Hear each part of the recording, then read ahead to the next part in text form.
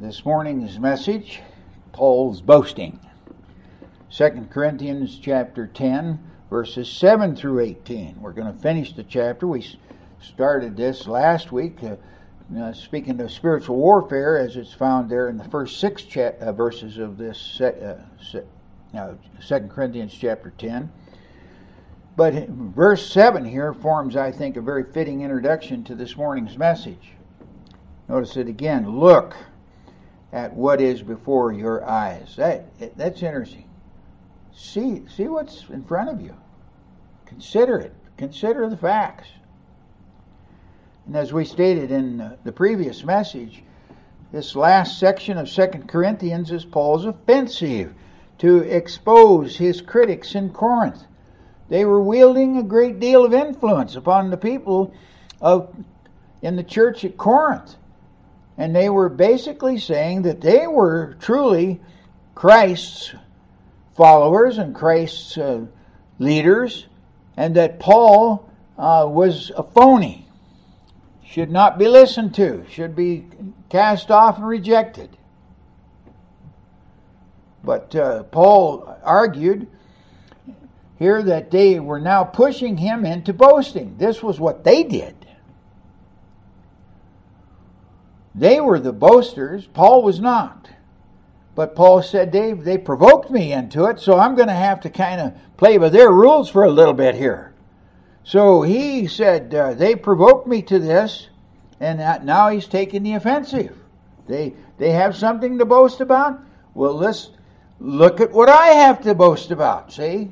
Consider it. Consider what's before your eyes. So they had argued, we're Christ's, and Paul is nothing. And thus, to them, Paul asserts there that in that verse, if anyone is confident that he is Christ's, let him remind himself that just as he is Christ's, so are we. They claim that they're followers of Christ. So do I. So do I. And the fact here is, and this is how the world plays it. The world plays this way all the time. The most successful way to undermine a person's influence is to raise questions about that person. If someone has been powerful and influential in your life, then the enemy is going to do what he can to destroy that person's influence. And the best way to do so is to question their character. To question their character. So if his enemies can convince the Corinthians that Paul is not a genuine apostle, his followers will stop listening to his teaching. Paul responds that any legitimate investigation into his credentials would instead validate his claims. And here's the problem. The problem here is the standard by which things are judged. The standard. What standard do you use to judge whether a thing is true or false, right or wrong? And as I said, things have not changed. Humans don't change. The same methods applied there in Paul's day are applied in our day today. And that's why we're involved in this spiritual warfare.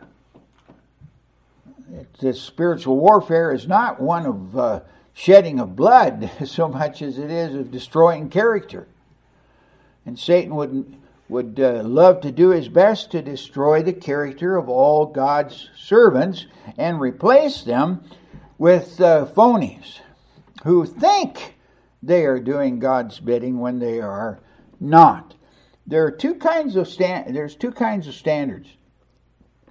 There's objective standards and there are objective standards, subjective standards and objective standards. And that's the problem here, is that these false teachers were using externals, outward appearances, subjective standards to impress the Corinthians. If Paul's critics have the right then to make their claims based on their own rules, which is these subjective convictions, then Paul argues that he also has the right to use the same rules.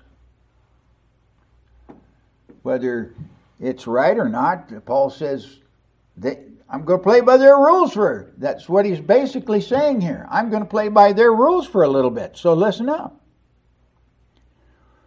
If you want to draw your conclusions based upon external appearances, then look what is before your eyes. And consider this. They claim to be Christ's, so do I.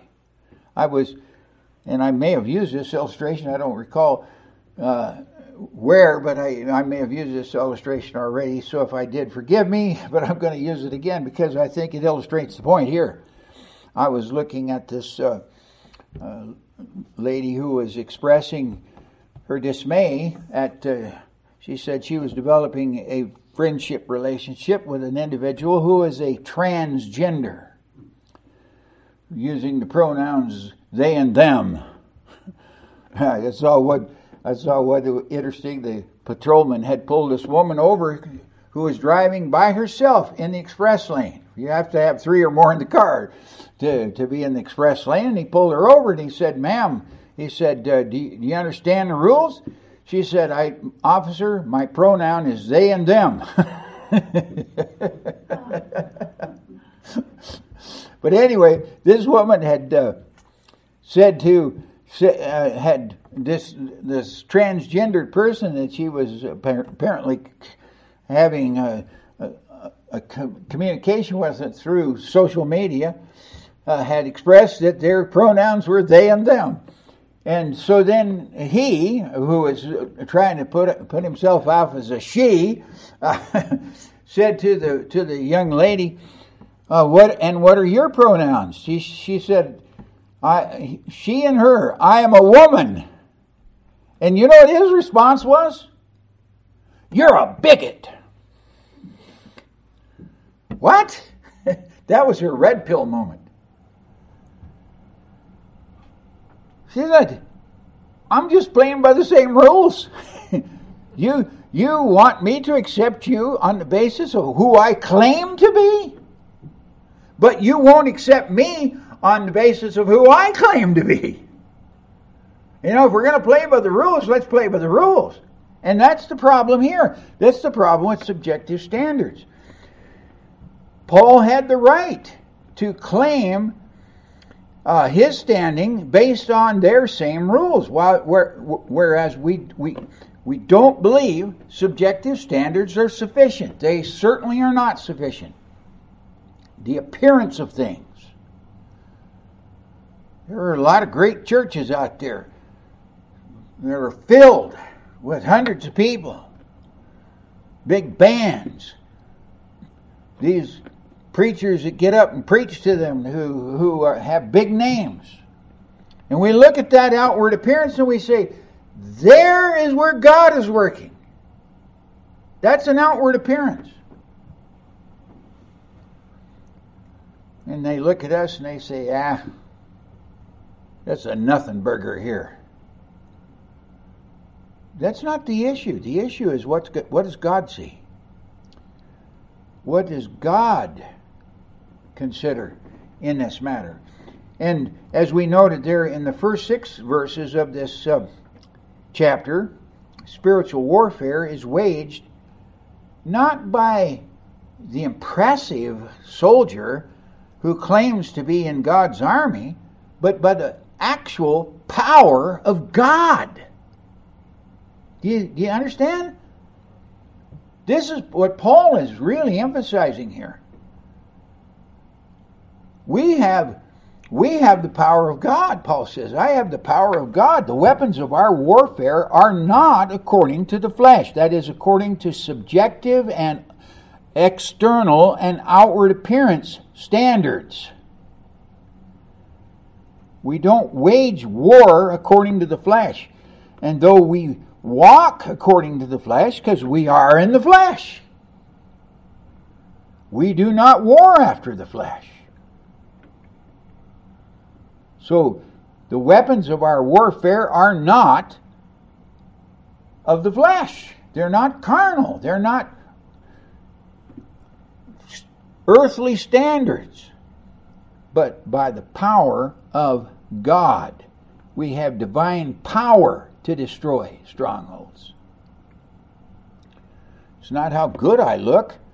It's not how expensive a suit I wear. It's not how eloquent I may speak. It's not how influential I may appear. But the question is God's power involved in the preaching? Is His power at work through the ministry? That's what Paul's saying here. That's what destroys strongholds, not my arguments. In fact, it says we destroy arguments. The world lifts up its arguments, and Christians destroy them. How? Not by their cleverness, but the power of God. It's just amazing to see how God's power works and silences people who think they are impressing everybody by outward appearances. So we destroy arguments and every lofty opinion raised against the knowledge of God. Against the knowledge of God. Sadly, there are many evangelical Christians and evangelical churches that think that worldly standards are better than God's standards. And they use those standards to attract their audiences. But Paul says the power of God is there to bring every thought captive to obey Christ and ready to punish every disobedience. I'd rather have that kind of power. Much rather have that kind of power. On the other hand, one who operates by the power of the Spirit of God is effective, while it may not appear so. And here's the thing that's going on with Paul. Notice, they say, in fact, he starts out here, I, Paul, myself, entreat you. And I pointed this out last week. That word entreat is a powerful Greek word. It means I am demanding that you pay attention to this truth. This is not something that you may or may not want to consider. This is something you are required to see. So I Paul myself, I like that. I Paul myself. This is an emphatic.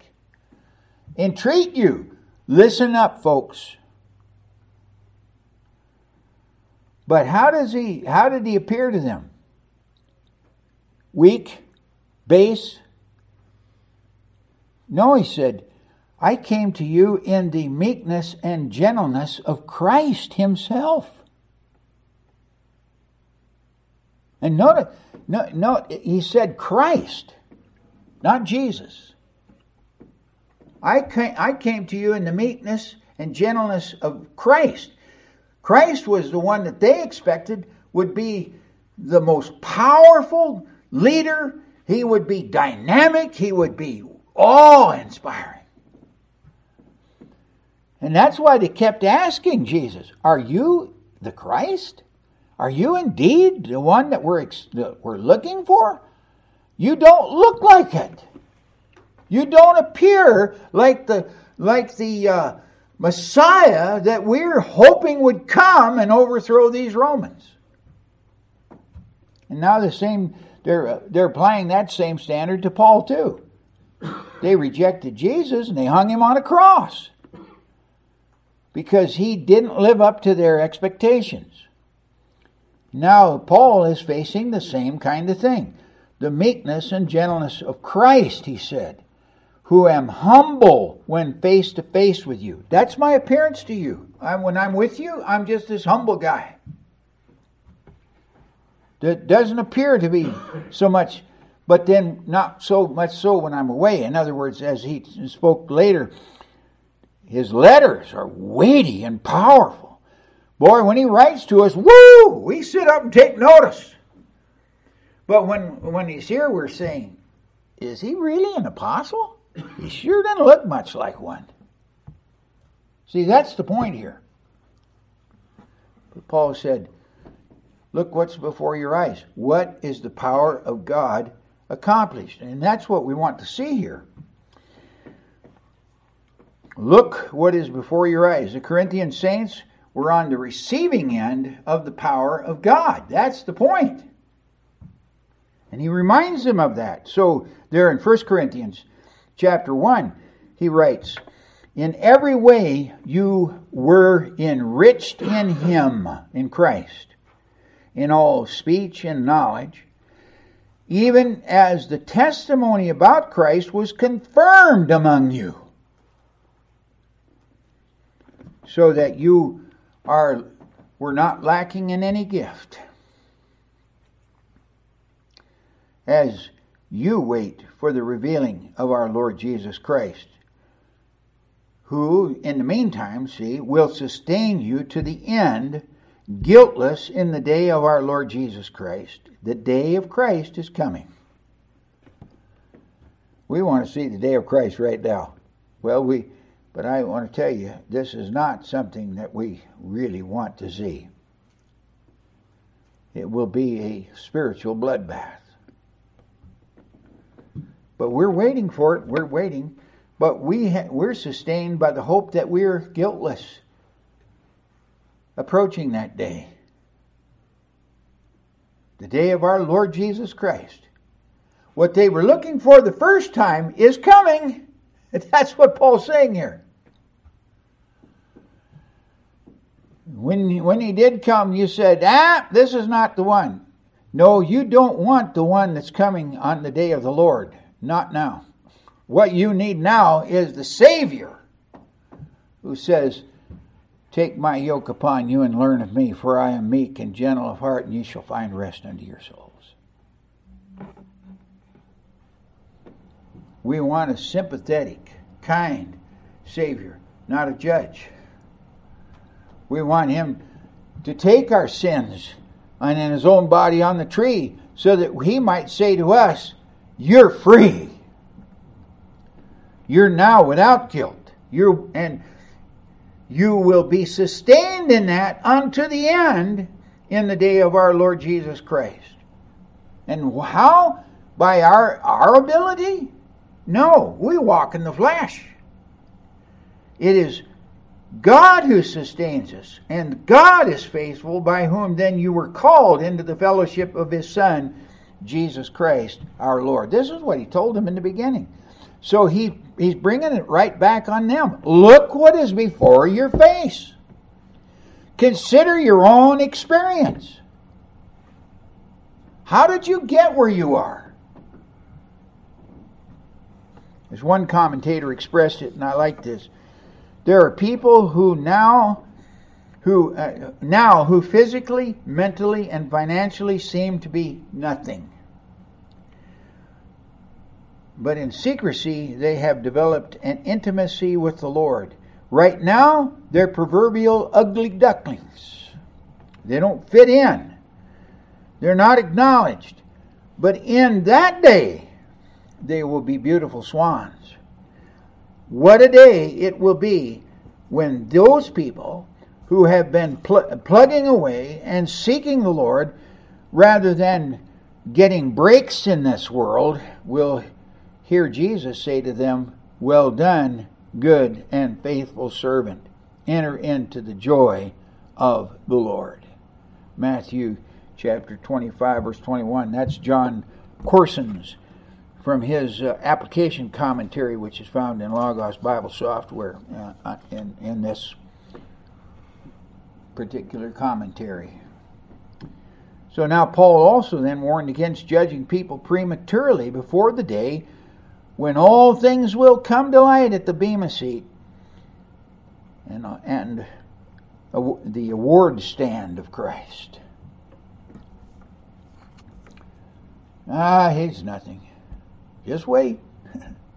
Just wait. So Paul argues there in 1 Corinthians chapter 4, verse 5, therefore do not pronounce judgment before the time, before the Lord comes. And that's our tendency. Our tendency is to draw conclusions before the time. Don't do it, Paul says.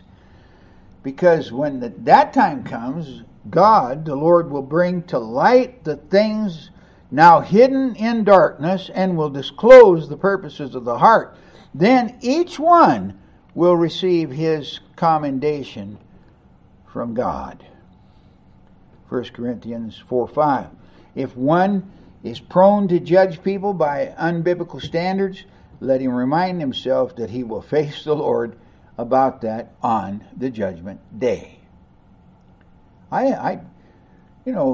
all walk according to the flesh, and the tendency is sometimes to become very discouraged. The Lord encouraged me the other day by a notice that came up there about our.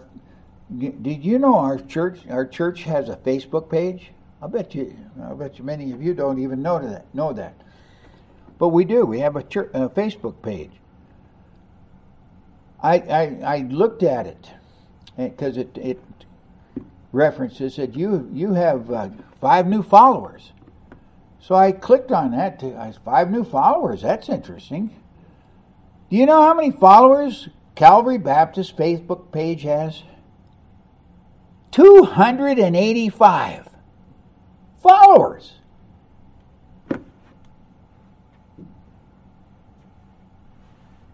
They don't come, but they're people who follow us. And we post our messages up there so that people can link to them as well. And I am amazed at how many people listen to our messages on sermonaudio.com. All over the world. We may be doing a far greater work than we ever think that we're doing. So Paul here then gives plenty of objective standards in these final chapters of the book. We talked about how because of this seemingly radical change of content and emphasis in these last 4 chapters, that some have argued that this was a separate book that was attached. I don't believe it was. I believe Paul had accomplished what he wanted to, and with respect to the people in the first 9 chapters, and now he comes to the 10th chapter and he says, now, I can't leave this business of these false teachers in your church trying to influence you. I think too much of you. I'm confident, Paul said, I'm confident personally that you belong to God because I've seen what God has done with you. That's what he means here when he says, look what is before your eyes. What has God accomplished among you?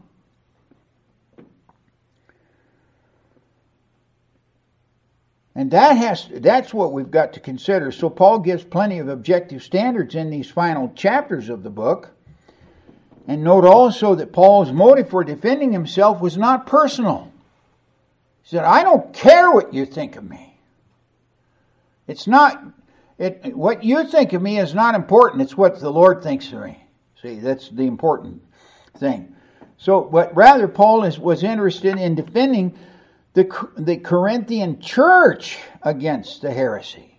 So look at chapter 11, verses 2 and 3, where Paul says, for I feel a divine jealousy for you. Not concerned about myself, but I am about you. Since I betrothed you to one husband. You're walking with Christ today because God brought me to Corinth and I preached the gospel here and the power of the Spirit of God worked and God converted you to Christianity. You pagans, you Gentile heathen, are now believers in the Lord Jesus Christ because of the power of God in the preaching of the gospel when he brought me to you. I have betrothed you to one husband, to present you as a pure virgin to Christ. But I am afraid that as the serpent deceived Eve by his cunning, your thoughts will be led astray from a sincere and pure devotion to Christ. Here's what I'm worried about. You're tolerating these false teachers. And I believe that they were Judaizers from Jerusalem who were constantly following Paul and going to the churches that Paul had established, and their sole purpose was to destroy Paul's ministry and influence among you and convert these people to Jewish thinking. And he says this was an issue of Satan deceiving. Like Eve was deceived by his cunning, your thoughts will be led astray from a pure, sincere and pure devotion to Christ. That's one thing I have against the messianic movement among evangelical churches today is it's moving away from a pure devotion to Christ to a following of Jewish tradition, observing feasts and days. And Jesus is no longer the Christ, the Savior of mankind. He has become the Messiah that among all the other Jewish issues. And that I disagree with totally. So, the verses now before us, Paul lays down the most important objective. It is the Lord who accredits and commends his servants. And that's where he closes the chapter. And I note verse 18 here of this chapter. It is not the one who commends himself who is approved, but the one whom the Lord commends. And there's the standard. Has the Lord commended his servants, or do they commend themselves, or are they commended by others? It's not the one who commends himself, it's the Lord who commends them. So I'm going to show you here from this passage my two main points are the necessity of supposed boasting. Paul talks about his need for boasting. In fact, I titled the message, Paul's Boasting. We don't like braggarts. People who brag on things, they're not very well received, even in our society. So when Paul talks about boasting, we say, Paul, you don't want to be going around bragging. But that's what boasting is. But he uses that because he's operating by the same rules that they have established. So he said, okay, if I've got to defend myself with you, I'm going to play by their rules for a little bit. Although he said it's not the man who commends himself, that brags about himself, but it's the one whom the Lord commends. So we notice in the first, verses 8 through 11, the necessity of this boasting. And here Paul plainly declares his God-given authority in verse number 8, which reads, "For even if I boast a little too much of our authority, which the Lord gave for building you up." Now, see, here's an important point. Paul's not bragging on the fact that, man, I am a preacher who has the power of God on me. So please listen up. Invite me to be speaking to you as often as you can, because I am a preacher of God. That's not what he's saying here. For even if I boast a little too much of our authority, and now remember, he's playing by their rules. Notice he says, the end, what I'm really seeking to do is to build you up, edifying you. God brought you to himself through my preaching of the gospel. And my responsibility to you after you have become a believer in Jesus Christ is to see you built up in the things of Christ. So if I've got to do a little bragging here, I'm going to do it. But not for my sake. I'm not trying to defend me. I'm trying to defend the gospel that I've preached to you, so that you can continue to be built up in the gospel. Get your eyes off of them and get your eyes off of outward appearances. And start looking to the Lord and to Him alone. And then notice the second phrase there. And not for destroying you. The word destroying there, and here's one of those areas where I kind of disagree with the translation. The destroying there is the word casting down. It's the same word that's used back up there in verse number 5, where he says, we destroy arguments. And literally, we cast down arguments. And every lofty opinion raised against the knowledge of God. So here he's using it in an opposite sense. I want to see you built up, not cast down, not thrown down. See, this is the point of spiritual warfare. Spiritual warfare is the casting down or the throwing down of arguments and so forth raised against the knowledge of God.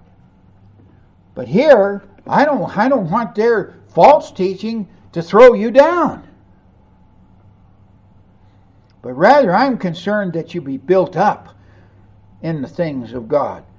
And so Paul is really saying here, he said, I will not be ashamed. He said, if I have to do this, I'm not going to be ashamed of it. And what he's saying is, although I would rather not, I am forced to boast here.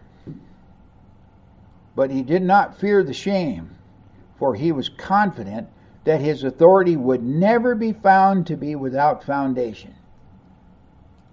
Check me out. See what's before your eyes. He could show that he was truly armed with the authority of Christ rather than those who claimed to be Christ. I follow Christ. I mean, this is what he was really dealing with there in that first chapter. He said, I hear that there are divisions among you. For some of you say, I follow Paul. Some say, I follow Apollos. Some say, I follow Cephas, Peter. Others say, I follow Christ. And Paul's response to that was, is Christ divided? All of these men were God's servants. Paul, Apollos. Apollos was apparently an eloquent preacher. They liked to hear Apollos. And Apollos preached in Corinth. And I'll bet you there was many times when after Apollos was done preaching, they said, boy, I'd much rather hear Apollos than Paul. He was eloquent. Powerfully eloquent. And they said of Paul, he's kind of stumbles around and he's kind of a weak-looking fellow and he's not really, his preaching is not powerful. That's encouragement. And then some say, I follow Cephas. Well, who's Cephas? Cephas was the Jewish apostle. Paul was the apostle to the Gentiles. Peter was and he uses Cephas, his Hebrew name. Because he's here, and I think that's in this, and notice the next one. I follow Christ. Not Jesus, Christ. That tells you that of the Jewish delegation here that seems to have led this party. Because there were those who said, Peter's a true apostle, although they criticized him too. Remember when he went to the household of Cornelius, Peter, don't you know it's against the rules to eat with Gentiles? He said, fellas, I'm going to tell you something. I went there, and the same Holy Spirit that came on us on the day of Pentecost came on them in his house. But they regarded Cephas as a legitimate apostle because he was the apostle to the Jews. And I follow Christ, the Messianic Jesus, who's going to destroy Gentiles, not save them, who's going to wipe them out in order to establish David's throne in Jerusalem as the capital of the nation. So that tells you something. See, that in itself tells you something. But secondly here, Paul's evidence of his God-given authority is demonstrated then in verses 9 through 11. I do not want to appear frightening to you with my letters. He said, I'm not interested in just scaring you with empty threats. Now remember, Paul's letters were written under the inspiration of the Holy Spirit of God. Holy men of God spoke as they were borne along by the Holy Spirit. When Paul picked up that pen, or actually he dictated it, but when Paul dictated his letters and they were penned, it was Paul's words, but not. It was the Holy Spirit inspiring, breathing out the very Word of God. It's the Word of God that's powerful. And that's what Paul is saying. I do not want to appear frightening to you. His letters were frightening, but it wasn't because of Paul. It wasn't Paul that made them frightening. It was the Holy Spirit of God. They were the Word of God. And he said, and I'm not doing this with just empty threats either. For they say, notice, here's the argument. They say his letters are weighty and strong, but his bodily appearance is weak and his speech of no account. We'd much rather hear Apollos than Paul. So Paul then says, let such a person understand that what we say by letter when absent, we do when present. There is no difference. There's no difference. I'm the same Paul. See, this is the problem. They're judging by subjective standards. Paul says you can't judge by subjective standards. You must judge by objective standards. That brings me then to my second major point here, and that is legitimate boasting. What would constitute legitimate boasting? And this he describes in the remaining verses there, verses 12 through 18.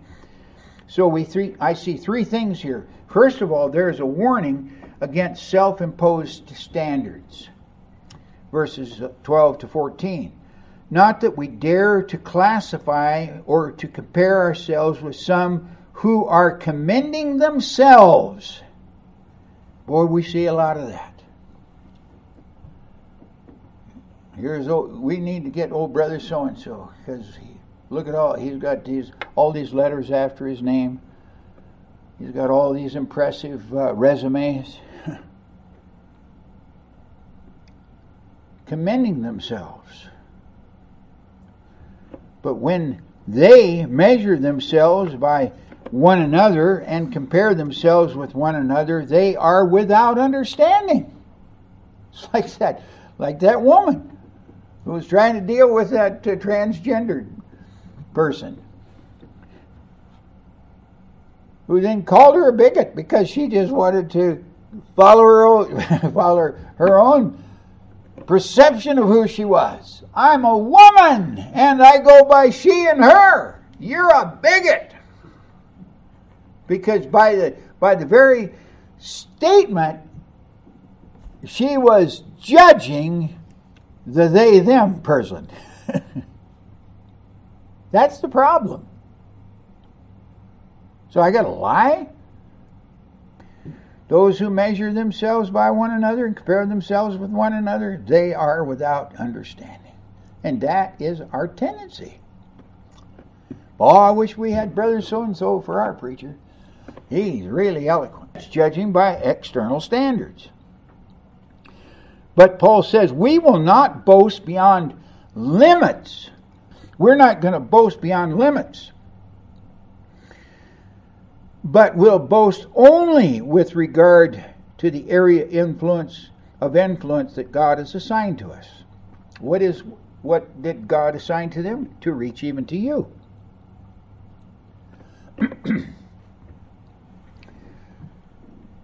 I'm asking you only to look what is before your face. See what has been accomplished. Where are you today? Are you born again? Received the gospel? Saved out of paganism? Established now upon the principles of the Word of God? Did that come to you because of my appearance? Because of my dynamic abilities? Or was it the Word of God that did it? See, there's an area of influence that God has assigned to me. And it's reached to you. For we are not overextending ourselves. I'm not trying to make something more out of this than what's here. As though we did not reach you. For we were the first to come all the way to you with the gospel of Christ. And I tell you what, when Paul went there, he was nervous. He was afraid. God had to come to him himself and said, Paul, don't worry. They're not going to set upon you to hurt you, for I have much people in this place. Yes. For we were the first to come all the way with the gospel. So that's the first warning. Don't operate by self-imposed standards.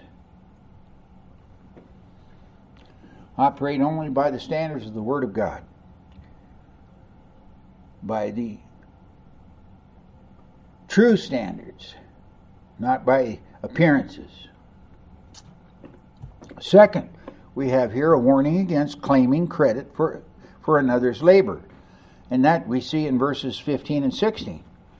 And that's part of the problem here, is that these people were now trying to claim credit for what Paul had accomplished among them. So he says, we do not boast. See, some of what Paul says here is really directed at his critics. And here, this is one of those statements. We do not boast beyond the limit in the labors of others. In other words, Paul is saying here, I never take credit for what God has done in another person through another person. That would be wrong for me to accept credit, but that's what they're doing to me. They're accepting credit for what God has done through me. I wouldn't do that for them. Do you understand that? Do you see how wrong that is? He's telling them, do you see how wrong that is? Think about that. Where did you hear the gospel? How did you hear the gospel? Who did God use to bring you the gospel? But we will not boast beyond the limits, but only boast with regard to the area of influence that God has assigned to us, to reach even to you. See? So we do not boast beyond the limit in the labors of others, but our hope is that as your faith increases, and how's our faith going to increase? Through the Word of God. Not Paul. Through the work of the Spirit of God. Not Paul. Or these false teachers either. But that as your faith increases, our area of influence among you may be greatly enlarged. And what he means by that is, what my heart and prayer is that you will understand that God has given to us the authority in this matter of the gospel, myself, Paul personally, so that when you begin to grow in the grace and knowledge, that you'll look back and you'll say, yeah, God used Paul. Not in any sense of bragging, but in the sense of reality.